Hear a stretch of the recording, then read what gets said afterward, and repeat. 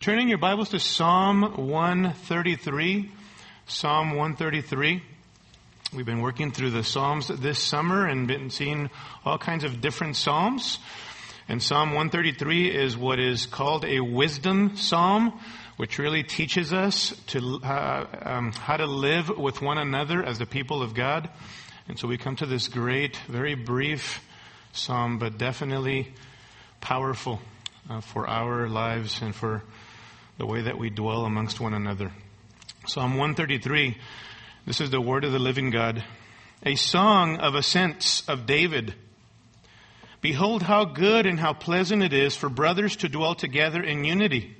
It is like the precious oil upon the head, coming down upon the beard, even Aaron's beard, coming down upon the edge of his robes. It is like the dew of Hermon, coming down upon the mountains of Zion. For there the Lord commanded the blessing, life forever. Life forever. As you notice the heading there, it says that it's a psalm of David. It's a song of ascents. There are 15 of these songs of ascents in the Psalms. Psalms 120 to 134 are what are called songs of ascents. And they are referred to also as pilgrim psalms, including Psalm 133, because of the fact that during the three major annual Jewish feasts of Passover, of Feast of Weeks, and of the Feast of Tabernacles, worshipers would flock from all over Palestine and outside of Palestine to travel to Jerusalem for these feasts and worship God. And Jerusalem, their destination, as you know, is over 2,800 feet above sea level. And so pilgrims traveling into the city to worship had to ascend to Jerusalem. And these songs of ascent were believed to be sung by pilgrims as they made their way up to worship at the capital city of the kingdom of Jerusalem. 4 of these songs of ascent are authored by David.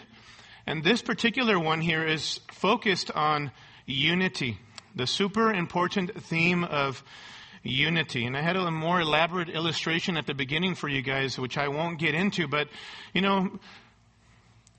safe to say, unity is hard to come by, amen? Very difficult to come by.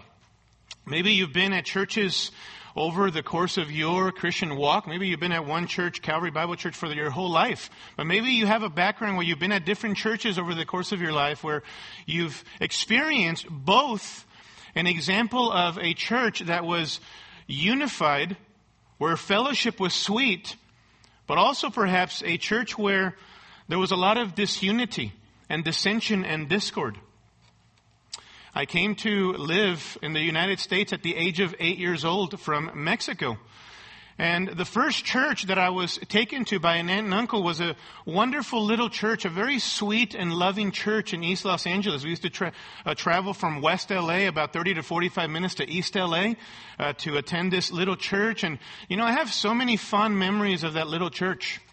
The worship on Sunday mornings was just so sweet and so exuberant was the singing. There was only a guy up there with a guitar, but the people loved to sing together. It was a mixed congregation of Caucasian people and mostly Hispanics, and they loved to worship the Lord.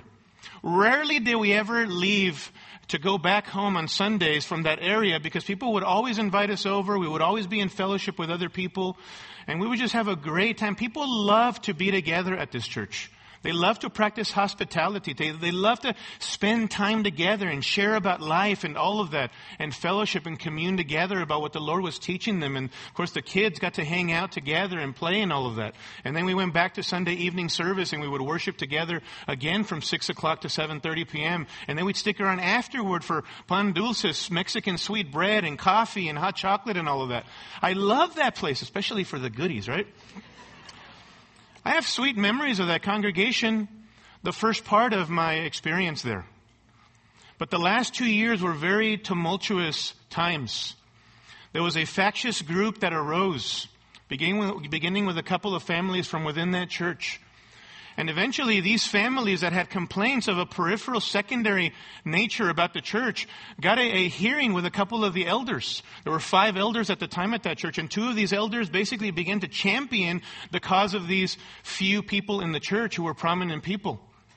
And then eventually a couple of these elders decided that they were going to go after the head pastor of the church, a very sweet man who even now, he's ministering in Washington as a missionary. He's been in ministry 40 plus years ministering to the Lord. And so they decided to go after this individual. And I just remember during those 6 months of difficulties before the church split, how membership meetings, it was a congregational-led church, so members would come in for these long membership meetings, and people began to scream at each other and yell at each other. And there was so much bitterness and resentment where members were getting up, and I understood little as a young boy of what the big deal was. But some things were such a big deal that it invited fleshliness on the part of these individuals in a membership meeting, even before their very families sitting there. It was a very, very difficult time. Eventually, to make the long story short, the church was split. Half of the church, more than half of the church, ended up leaving over a 6-month period of time.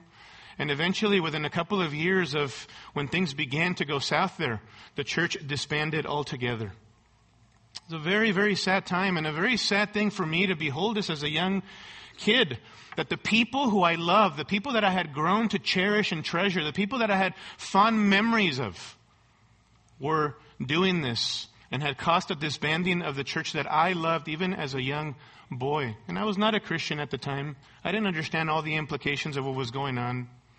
But there were things that were of secondary nature. Now I realize, beloved, that that's an extreme case of disunity in a church. That doesn't always happen in every church. But that is what sin does, right? Sin fractures unity. Sin disrupts the unity that Christ has established. And this is why Scripture speaks so much about the importance of believers, of Christians, preserving the unity of the Spirit in the bond of peace. Jesus prayed for unity amongst God's people in the upper room in John 17. If you remember, he says, Father, I pray that they may be one, even as we are one. Our unity reflects the triune God on earth. And Jesus prayed for that for his present and future disciples in the upper room discourse. And not only that, but the Apostle Paul in 1 Corinthians chapter 1 verse 10 warned and exhorted his beloved Corinthian church that he had spent time with against factions and divisions in the church, against rivalries of trumping individuals in the church. At the time it was Cephas or Peter and Apollos and Paul himself. Even Jesus was one of the options for the Corinthians of following after Jesus. And Paul says, has Christ been divided? Paul was not crucified for you, was he? Or were you baptized in the name of Paul? And he goes on to talk about the fact that the focus is Jesus and the cross of Christ, not any single individual in the church that we should be creating groups and categories under, right? Following. It's about Christ being exalted. And so we need to be so careful in the church. We can create conflict and disunity by our sheer disagreements, differences of opinions in the church. Even interrelational problems between individuals or families can become sources of division in the church. And that is sad to see, isn't it? That the unity that Christ has established, we can fracture it by not fleshing out a functional unity, the way that we live together in peace and fellowship and harmony together. We can impact that. We can certainly never break what Jesus has already established. But unity can certainly be fractured. Truly, beloved, genuine, heartfelt unity in the church is hard to come by, right? But how precious and pleasant and exhilarating and all kinds of other words that we can come up with when people fellowship and are unified in Christ. Amen? And that's what we want to experience even as a church. And so this unity is what David is talking about here in Psalm 133. David is the psalmist, and what he's doing here in Psalm 133 is he is celebrating the beauty of unity amongst God's people. He is celebrating the exhilarating beauty of the unity that God's people share. And as he does so here in Psalm 133, I want us briefly to see two reasons for why we as God's people should be diligent to preserve the unity that Christ has established if we are Christians. If we are believers, if you turn from your sins and you put your faith in Jesus from the heart, you're a disciple, a follower of Christ, we are one. And we are called to preserve that oneness in the way that we live and the way that we interact amongst one another. So what are two reasons, as we look at David celebrating the beauty of unity here in Psalm 133, what are two reasons for being diligent to preserve this unity? Notice, first of all, in verse 1, that unity is delightful. Unity is delightful. You know, we often think that God is some kind of a cosmic killjoy who doesn't like pleasure, who doesn't want his people to be joyful, to be people who are delighting in life or delighted in life. But what we find here is that David says that God wants his people to experience delight, and that delight happens when we function in unity together. Notice verse 1, behold. Here is something David says that you need to pay attention to. Only two Psalms begin this way. Psalm 134 verse 1 begins with behold. Here is something that you need to pay attention to, says David. Look at this. What? How good and pleasant it is for brothers to dwell together in unity. He says, how good, how excellent, how beneficial, how right, and how pleasant, how lovely, how attractive, how sweet, how soothing it is. That's what he's getting at here. He uses both of these words, good and pleasant, to speak of the precious nature of unity, of the delightfulness of unity. You know, there are some things in life that are good but not necessarily pleasant.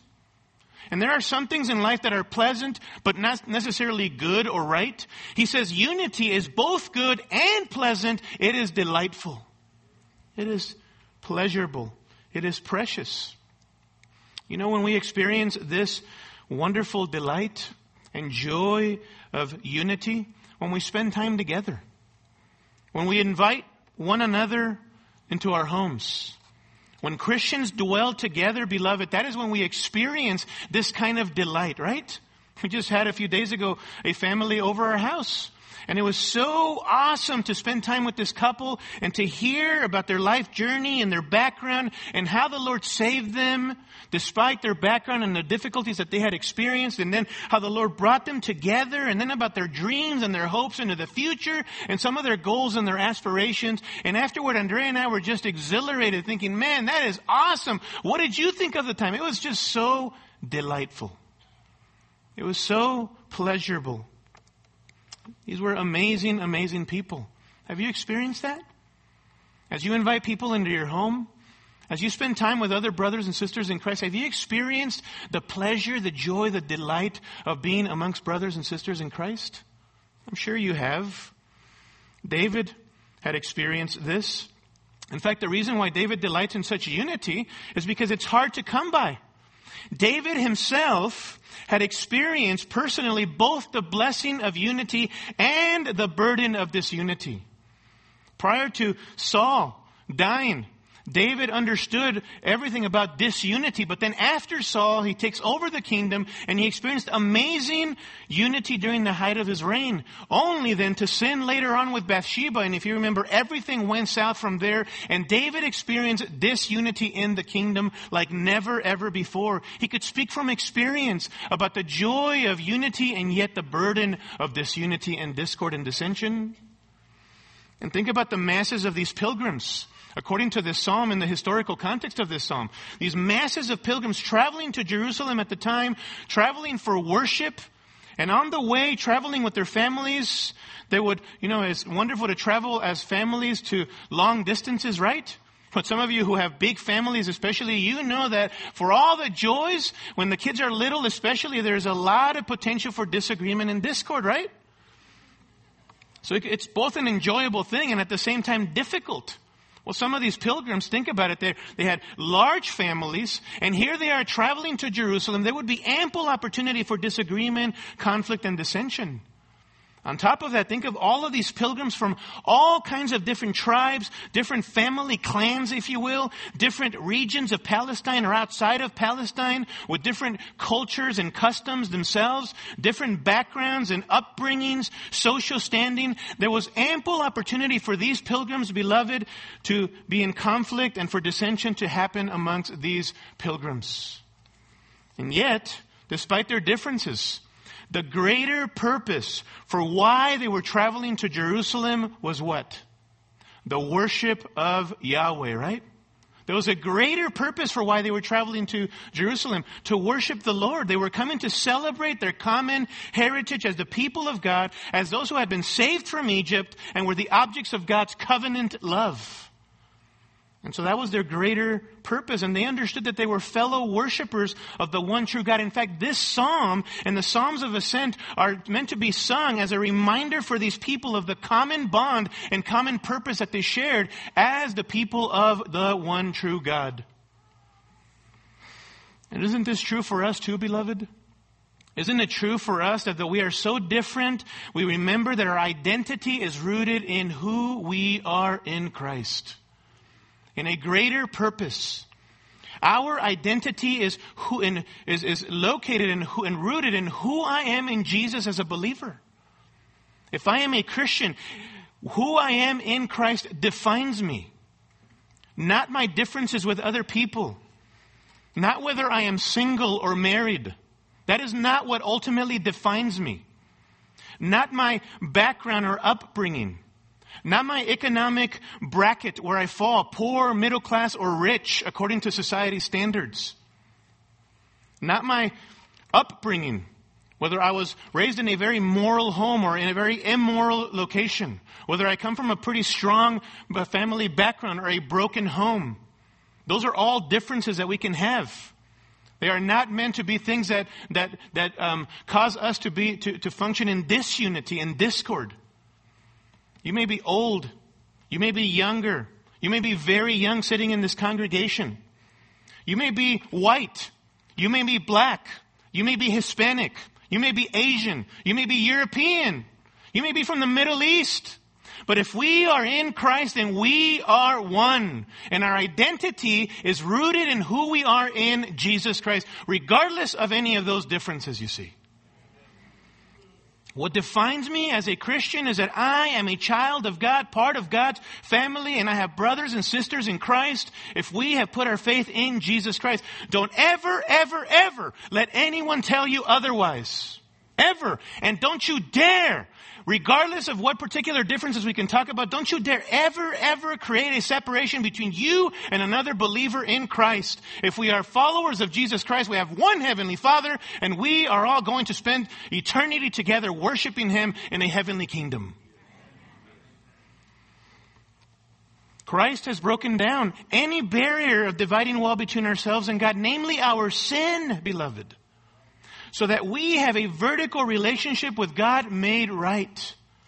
And Paul's point in Ephesians chapter 2 verses 11 through 22 is that then on the horizontal level, the walls of separation between people of different ethnic backgrounds has been completely demolished because they have put their faith in Jesus Christ. Christ is the great peacemaker who has broken down any wall of separation between peoples. If we put our faith in Jesus, then we are one, and we're called to function as the spiritual family of God. That's who we are. And you can do nothing to break that as a believer. Nothing will unbreak the spiritual, supernatural union that God has established between you and other believers by His Spirit. 1 Corinthians chapter 12 verse 13 says this about Christians. For by one Spirit we were all baptized into one body. Whether Jews or Greeks, whether slaves or free, and we were all made to drink of one Spirit. Speaking there of this spiritual and supernatural unity and oneness created by the Spirit of God. You can't touch this. You can't touch this and separate it and break it. Jesus has done it for all believers. He is the head, we are members of His body, and we are in union with one another. Now, we can choose not to preserve that unity and live in dissension amongst one another. And some of you are living that way. Some of you have conflicts with other believers, whether in this church or outside of this church.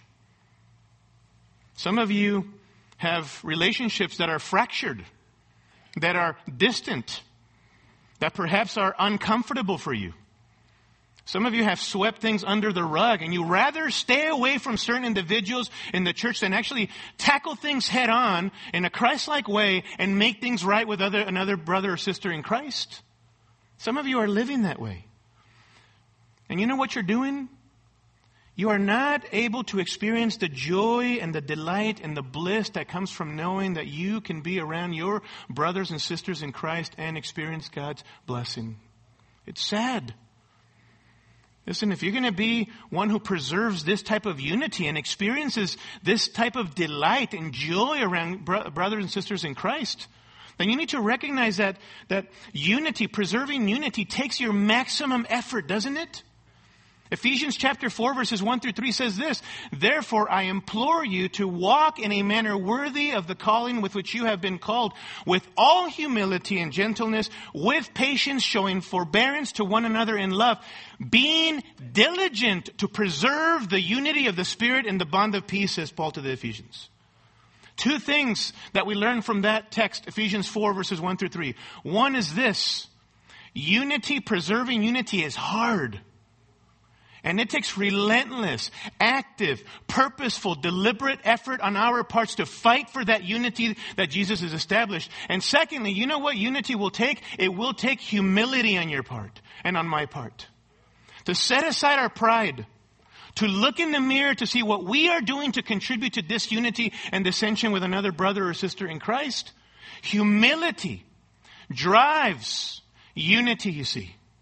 And then there's gentleness and patience and loving forbearance that is manifested because we are humbling ourselves before the Lord and before another brother or sister in Christ and seeking to reconcile that relationship.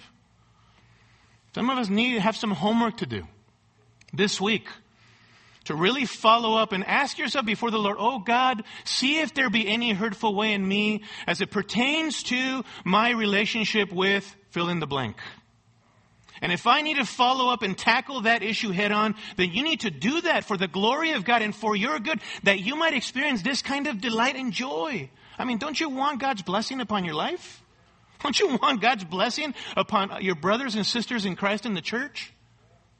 Of course we do. Of course we do. The gospel, beloved, is to shape everything that we do, especially how we live together as God's people, right? Everything that we do. And that's what Psalm 133 really ultimately is about. That we might experience God's blessing. And that is the second point here. The second reason why you and I should preserve unity in the church. First of all, because unity is delightful. Secondly, because unity brings God's blessing. Because unity brings God's blessing. And he gives two pictures here, David, that they would have understood in their day and age that might sound a little bit odd to us. But they would have treasured these pictures here of the blessing of God upon those who preserve unity. Look at verse 2. Unity is like the precious oil upon the head, coming down upon the beard, even Aaron's beard, coming down upon the edge of his robes.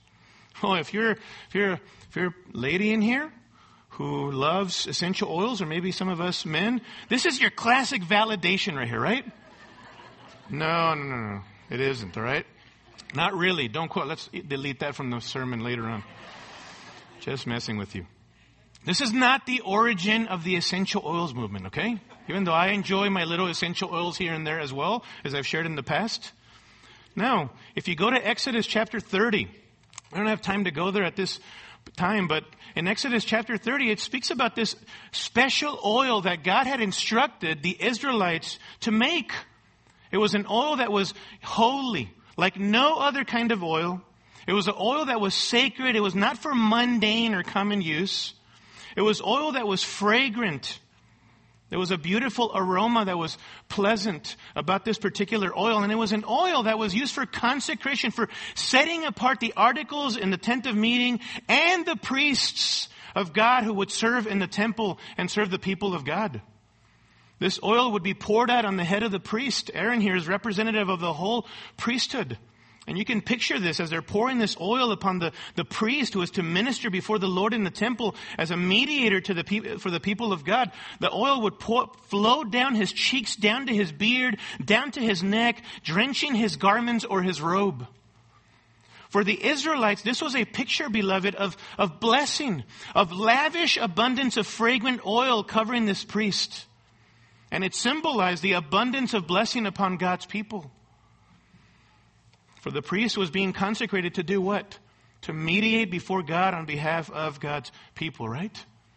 And it's the same for us, says David. When we walk in unity, unity is a sweet-smelling aroma like this.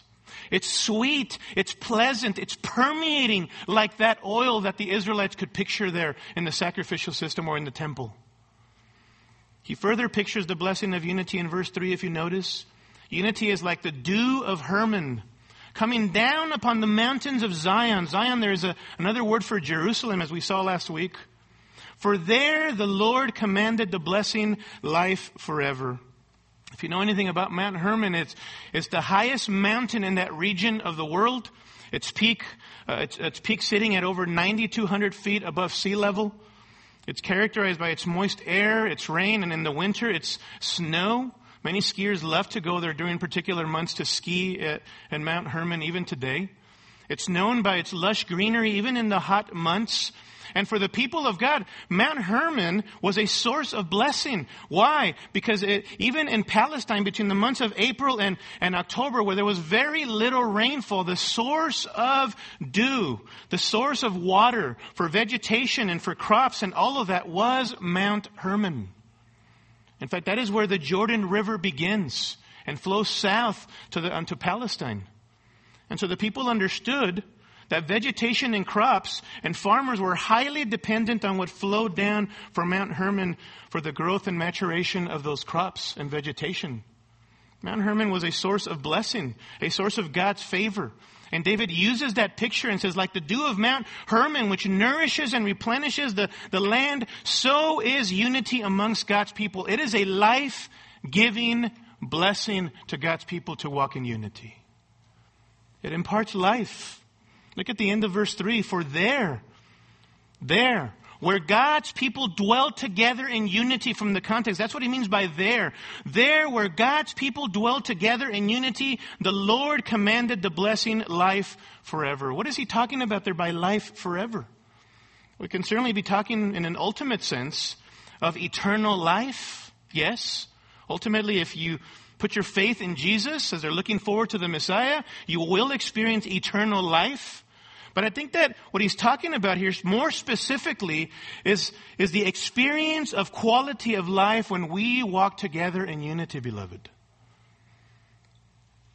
When you are experiencing sweet fellowship, there is the impartation of grace, isn't there, when we are walking in relationship with one another in harmony and love towards one another.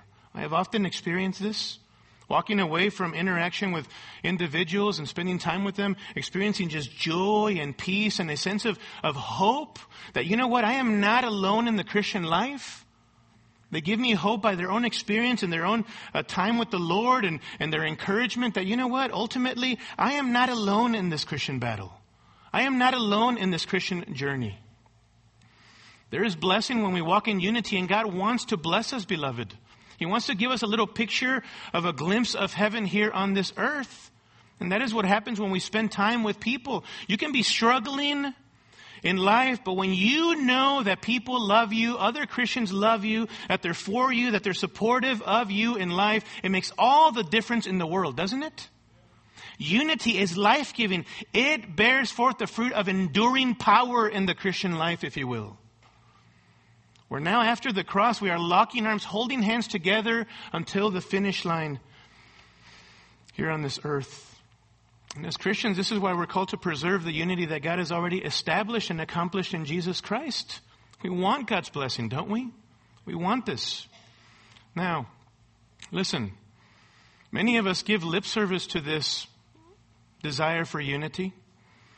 But if we were to survey your life personally, maybe as a family, and if you genuinely yourself pause before the Lord to survey the way that you think and the way that you live personally and with your family, the way that you order your life, the way that you treat other people in the church, the way that you carry out your priorities in life, and what consumes your time, those aspects of your life and many others tell a very different story about whether you are committed to preserving unity.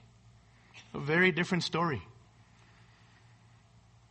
If unity is delightful and unity receives God's blessing, then how might we be people who preserve that unity? What does functional unity look like in the church? Assuming that you are a Christian and that you confess Jesus as Lord and Savior, what does it mean for you to walk or to live or to conduct yourself in unity? What does that mean? I want to give you 3 areas in the time that we have remaining. These are not exhaustive at all, but these are 3 that as your pastor, I'm concerned about. Not for all of us, but that I would like for us to really, really be exhorted and challenged to really contemplate deeply about this morning. The first one is this. In our church, gospel unity will be shown by our commitment to fulfilling a common mission or purpose. Our unity in the gospel will be shown by our commitment to fulfilling a common mission or purpose. I've said this before. Unity does not just mean the presence of peaceful relationships amongst us, though that certainly is one sense of unity in the church, that there's peace and we're pursuing making conflicts right. But unity also means, beloved, the pursuit of a common purpose, namely the gospel of Jesus Christ. The accomplishing and the fulfillment of what we know to be the Great Commission. Some of us have many, many missions in life. Some of us have many purposes that we are living life for, personally and as families. And sometimes in practice, those purposes, whether you would never want it to be articulated this way or not, trump the gospel of Jesus Christ, and you make it evident by your life that Jesus' gospel is second tier to you. A unified church champions the cause of Jesus Christ on earth. Let me ask you a question. If I were to ask the 2 or 3 or 4 people who know you best on this earth, away from you, I would have bring them in and asked them this question. I would have asked them, hey, what would you say this person that you know very well champions most in their life? What are they known for? Would those individuals say, you know what, it's all about Christ? And this is what it looks like in their life, but ultimately they are doing this because they want to see the risen, exalted Christ being made much of on this earth. They are committed to making disciples. Would that be said about you in some way, shape, or form? Or would it be, oh, they're really successful. They're really pursuing this particular career. They're really pursuing this particular kind of education. Oh, they love their family. Oh, they love this. Oh, they love their job. Oh, they love this particular college that they're a part of, or this university. What would people say about you?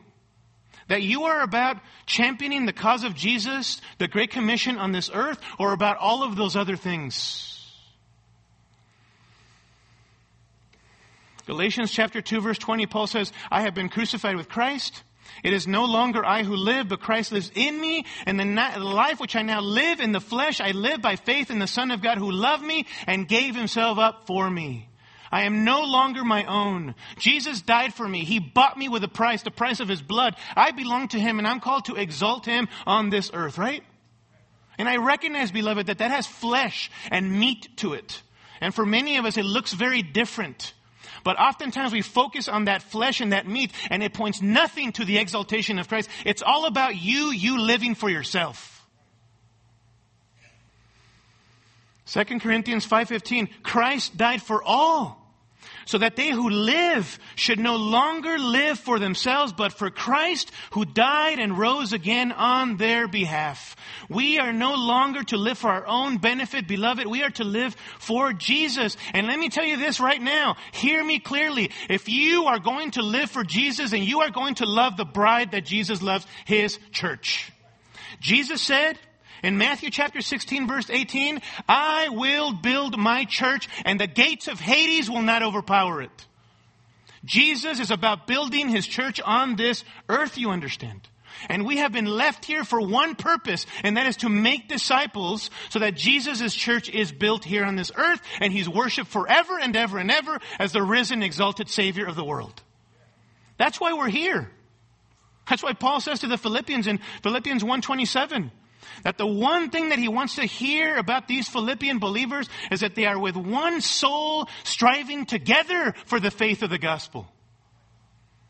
Not striving for anything else. Striving for the faith of the gospel. Beloved, a unified church is a Great Commission church, a next generation church committed to mutually investing themselves into one another. Beginning with evangelism, preaching so that sinners are converted and they bow the knee to King Jesus, and then growing disciples. If we are a church that is united, that commitment to the Great Commission will only grow and grow and grow and grow. Right? Secondly, gospel unity that is blessed by God will be exhibited in our cultivating of a gracious culture. Listen again. Gospel unity that is blessed by God will be exhibited in our cultivating of a gracious culture or community. If we are a unified church, then grace will saturate everything and permeate everything that we do in this church. See, we love to preach a gospel of grace. And we love to hear people embracing a gospel of grace. And we trump that and we herald that. The problem is that we undo with our lives what we preach with our words. And we don't exhibit and put on display this grace in the way that we interact with one another in our relationships. The gospel is the gospel of grace. It is unmerited. We can't work for it enough. We did nothing to earn God's blessing and favor. God has given us His grace as a gift through Jesus Christ. Jesus Christ, as a great sin bearer, went to the cross, took upon our sins upon Himself and the wrath for our sins. And we, by faith in Jesus, are saved from our sins, right? God has been gracious to us. None of any aspect of our salvation is because of anything that we've done. It is all by the favor and the mercy and the compassion and the grace of God. All of it. According to the gospel of grace, God loved us and sought us who were living a rebellious, sinful life, not loving Him, in rejection of Him. And instead of wrath, beloved, what did He give us instead of wrath for our sin? He gave us grace, favor, kindness, loved us, forgiveness, reconciles us to Himself by faith in Jesus. And then in the Christian life, as His children, He lavishes His grace upon us and His loving discipline for our good and for His glory, that we may share in His holiness. He is so good to us, isn't He? And you would think, or one would think, that you and I would, who have been recipients of this amazing grace of God, would then want to be Christ to others in the same way. That we would want to exhibit and put that grace on display toward other people. But instead, what do we do? What do we do? We turn right around and are perpetually and habitually and consistently bitter and resentful people. Harbor unforgiveness in our homes. Harbor unforgiveness with other brothers and sisters in Christ in the church. We exist in a settled state of broken relationship with other sinners who have been saved by grace, just like you and I. This could be a brother or sister in the church, your spouse, your children, even people out in the world, that there's a readiness on your part as a believer, even with a non-believer, to forgive and to work with them because you know their desperate condition, that they are lost in their sins. So there's a disposition to be gracious to them. That's not how we typically act. Or what do we do when people show weakness or sin? We become critical and judgmental. Your first reflex is to shun people. To protect yourself. To protect your family from other people who are sinners just like you, who have been saved by the grace of God. We have to be careful, beloved. What should be our desire? To confront sin, to minister to others by lovingly coming alongside of others, helping them be who God has called them to be according to His Word, right? That is a gracious approach to people. Listen, if this is you, and this is you characteristically, where you are critical and judgmental, and you treat people as outcasts because of a weakness or some sin in the past, and you cannot get yourself to somehow get past that so that you forgive that person with the same grace and forgiveness that God has extended to you, there is something seriously wrong with you spiritually. Either you are not saved, or you are walking in your flesh, and you need to get back to the Word of God and remind yourself of God's grace in your life so that you become Christ to other people in the same way, right? Be kind to one another. Tender-hearted, forgiving one another, just as God in Christ also has forgiven you, Ephesians 4:32. What is the motivation for forgiveness and for kindness? God's kindness for you in Christ Jesus. If we have unity in the gospel, beloved, then we will cultivate a gracious culture, you understand, where forgiveness and confession and reconciliation and restoration are cultivated in our midst, and people, as a result of that engagement of one another, become more and more like Jesus, more holy. Don't be like the Pharisees. Remember the Pharisees and Jesus exposing their hypocrisy? In Matthew chapter 23, verse 4, he said that the Pharisees, they tied up heavy burdens and laid them on men's shoulders, but they themselves were unwilling to move them with so much as a finger. They laid heavier burdens on people, the Pharisees did, in their own self-righteousness. Beloved, may it never, ever, ever be that you want God to be harder on other people than He is on you. That exposes self-righteousness. And may it never be that you are harder on others than the way your Heavenly Father is with you. May it never be true of us, beloved. And if that is you need to repent. You need to repent of that. And be reminded again of God's grace toward you. Now, I hear some of you right now already silently telling yourselves or asking yourselves, but won't people take advantage? Won't they sin more if we're gracious? Won't they think it's okay to be unholy if we are being gracious to them? No, they will not do that. You know why they won't do that? Because if they truly understood the grace of God, then they would understand that that grace calls them, Titus 2:11 through 14, to deny ungodliness and worldly desires and to live soberly, righteously, and godly in this present world. Grace saves, grace sanctifies, doesn't it? That's what the grace of God does. It is a false dichotomy to think of being gracious as condoning, justifying, or sweeping sin under the rug. I don't care what bad examples you've seen in contemporary evangelicalism in the recent 20 years or whatever of guys who were trumping grace, and in the meanwhile, they were essentially saying that we could be libertarians, live it up, because after all, God forgives us. That is a wrong understanding of grace. The problem is not with what the Bible says about grace, it's with what we are articulating about grace. Grace saves. Grace sanctifies. Grace is a sustaining grace all the way to the end so that we make it to the finish line, right? Grace from beginning to end. People who sinfully throw around grace as if, hey, since God forgives me in Jesus, I can sin when and how I want. I can live this way sinfully because God always loves me, will always forgive me. Listen, a settled attitude like that only reveals that a person is either unsaved or they are walking in the flesh and they need to repent. That's what that reveals. But don't say that the Bible doesn't call us to be gracious toward one another. We are called to be gracious.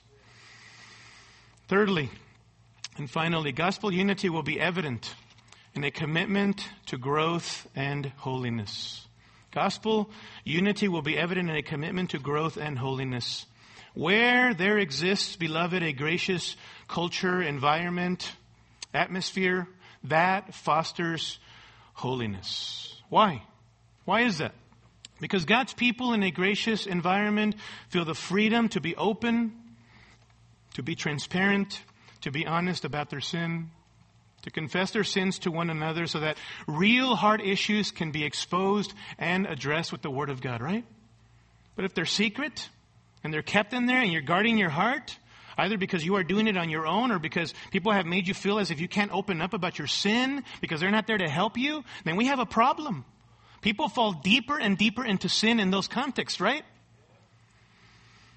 The church, beloved, needs to be a safe environment for people to open up and confess their sins so that we can deal with those things from the Word of God, right? You know what the church needs to be? It needs to be like a wonderful greenhouse for special plants, where the environment is optimal for the growth of these special plants, where these plants are protected and secure from the climate, where the temperature is just right for those special plants to thrive.